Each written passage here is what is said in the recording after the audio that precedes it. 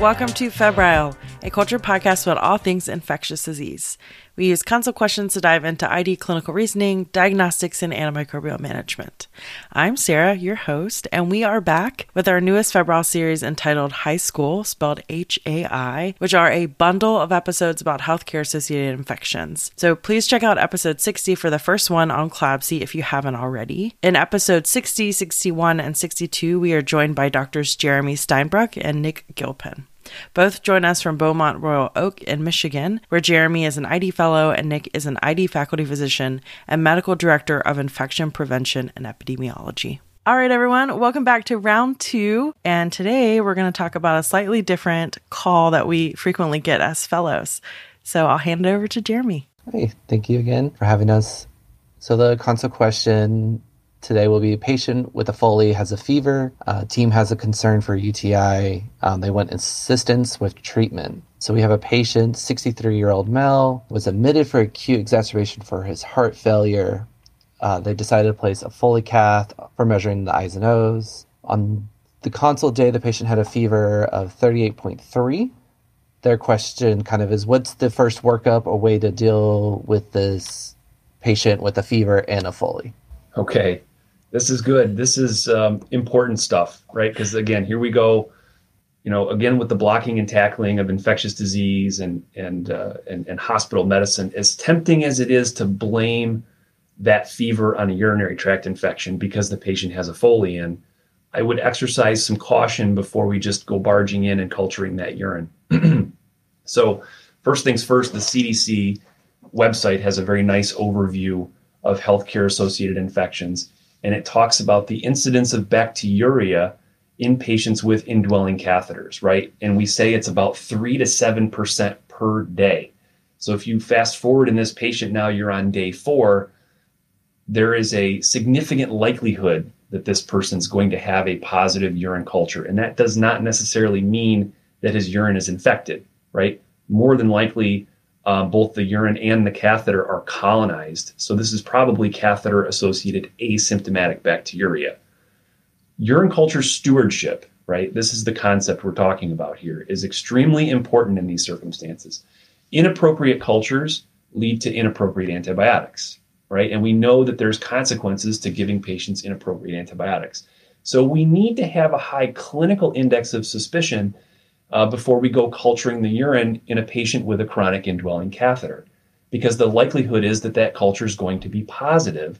So I like to teach students and residents to avoid the compulsion to pan culture the patient, however satisfying that may be. And I know it's very satisfying. You feel like you did something. Instead, I like to treat CAUTIs as a diagnosis of exclusion for most patients. In other words, I don't want you to think about the urine first. I want you to think about the urine last. Once you've sort of systematically ruled out other sources, or if you have high clinical index of suspicion, such as, if the patient recently had a urological surgery or had some other high-risk clinical situation that makes me think about the urine as a probable source.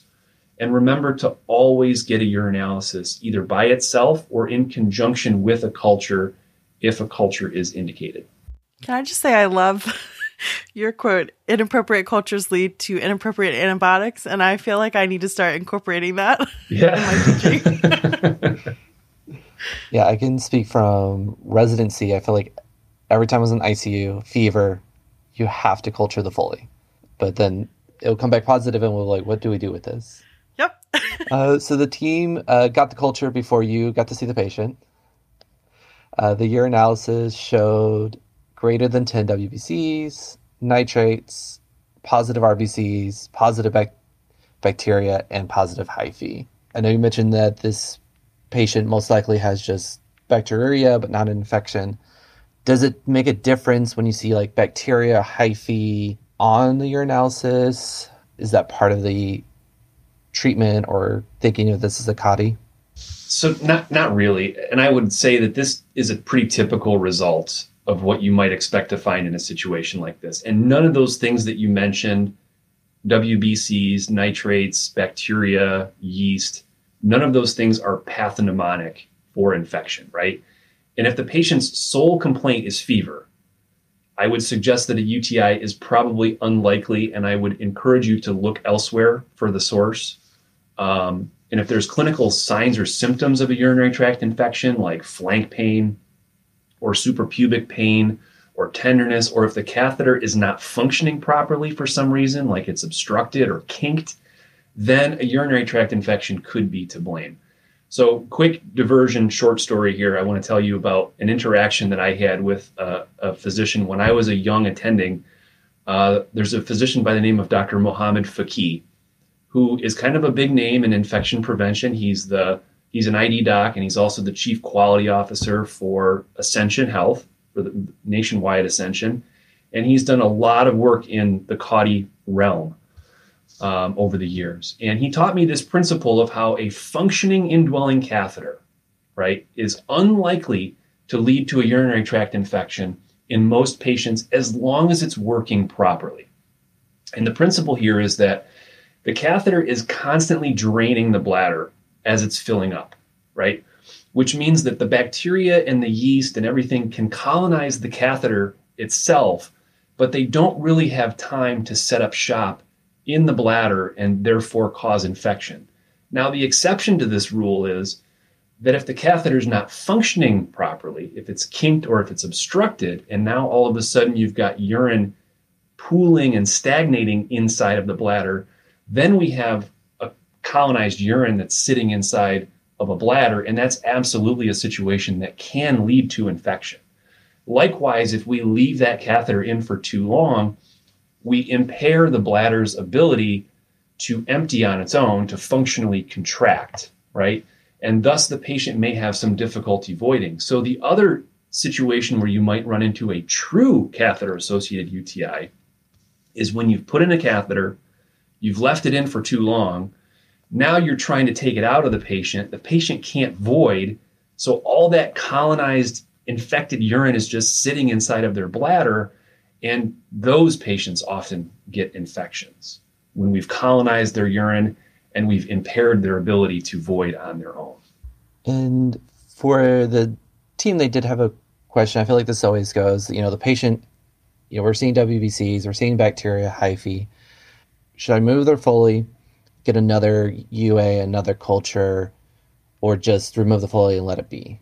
Well, I think in this situation, if your patient doesn't need the Foley, then the answer is yes, right? And we should be every single day, just like we do hopefully for central lines and for other indwelling medical devices, we should be, consistently looking at them and the appropriateness of them.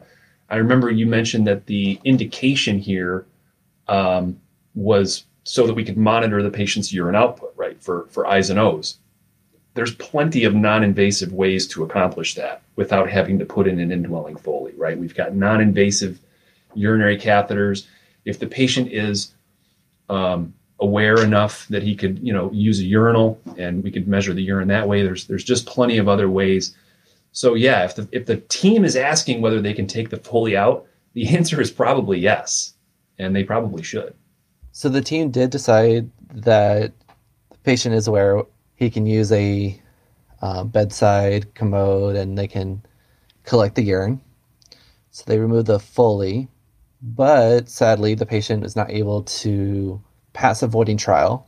They do the bladder scan, see that at least a liter of urine is that. So they decide based off their guidance to place a new Foley. So they're calling now, is there anything to prevent a CAUTI from developing? So there's a lovely little guideline. Again, it's in ICHE, which is Infection Control and Hospital Epidemiology. It's getting a little bit old. I think it's 7 or 8 years old, and it's endorsed by SHEA and IDSA. And in that document, they talk about, these are the things that we as institutions should be doing to prevent CAUTI. And it's pretty much all the greatest hits. It's everything you would expect to find. Hand hygiene, evaluating the necessity of the catheter, right? Making sure we have proper indications for putting in Foleys. They even go so far as to say that those of us that are using electronic medical records, which hopefully is all of us now, should have hard stop indications for why we're putting these devices in, if it's feasible to do.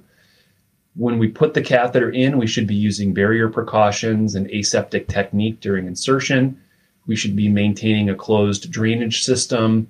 If we have to obtain samples, that should also be done aseptically. And then as I mentioned earlier, we're always assessing the daily need for the catheter. Can we do a trial avoid? Does this patient need the catheter? Can we take it out? And even pivoting to allowing a lot of those the protocols to be nursing driven, right? Empower your nurses and your ancillary staff to be able to make those clinical decisions on their own without needing a physician's order to take out a Foley catheter. Because what we find is that if you leave it up to the physicians, a lot of times those catheters will just stay in for a very long time. If you get the nursing staff and the other staff involved, things tend to get moved a little bit quicker.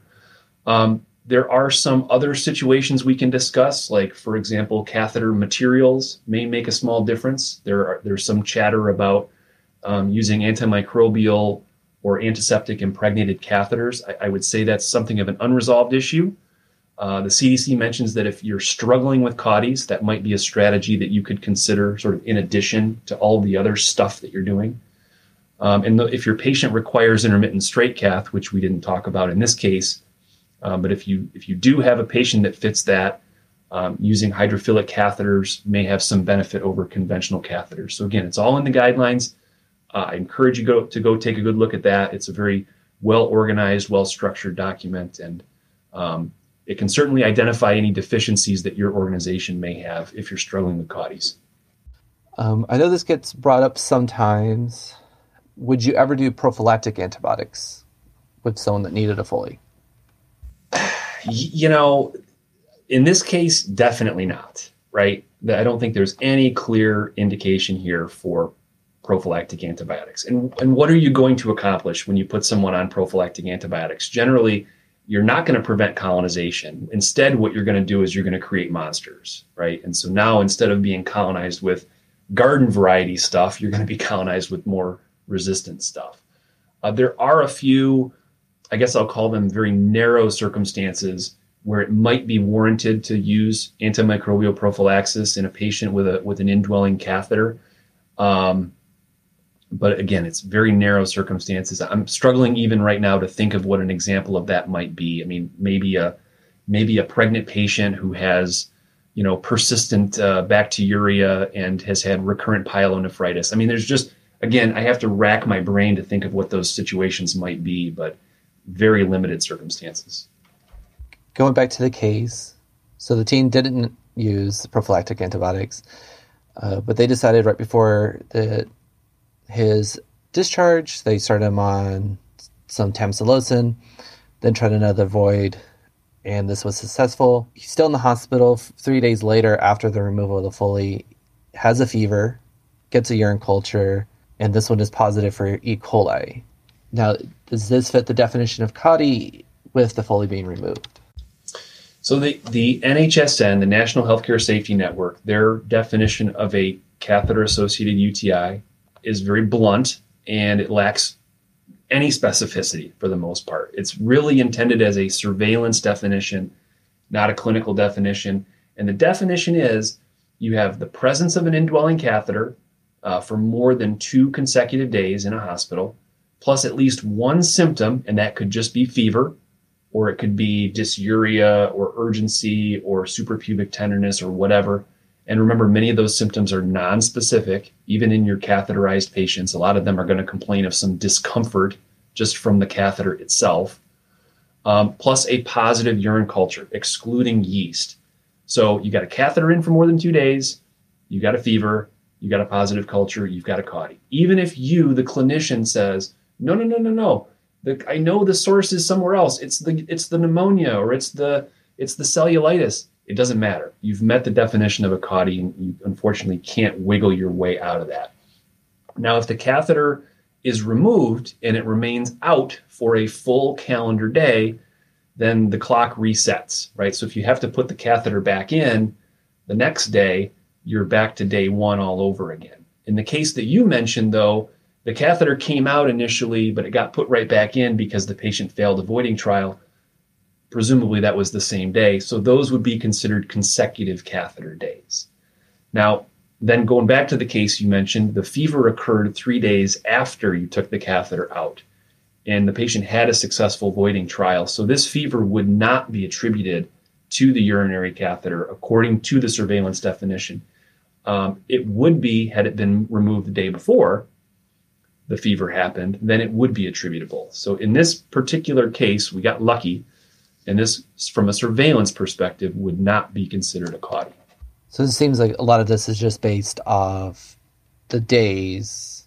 Yeah, it's got a lot to do with timing. Timing is everything. And you know, your hospitals and healthcare systems have data abstractors and people that work in infection prevention that are constantly monitoring these things and making sure these things meet the definition, because this all has to be publicly reported back to the NHSN. And if they catch you trying to, wiggle your way out of these things inappropriately, that can have serious consequences for a hospital. And is there a difference in the rules for patients that have long-term indwelling Foleys or like the suprapubic Foleys when it comes to the classification? So suprapubic catheters, nephrostomy tubes, ileal conduits, these are not considered indwelling catheters according to the NHSN, so they are excluded. Just like yeast, if yeast grows from a urine culture in a patient with a chronic catheter, that is excluded.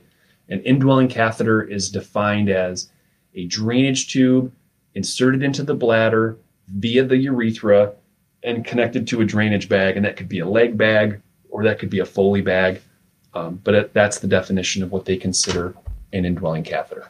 So I guess to summarize some of the teacher points you talked, correct me if I got some of these wrong, but always look at the reason for the Foleys being placed, remove them when unnecessary.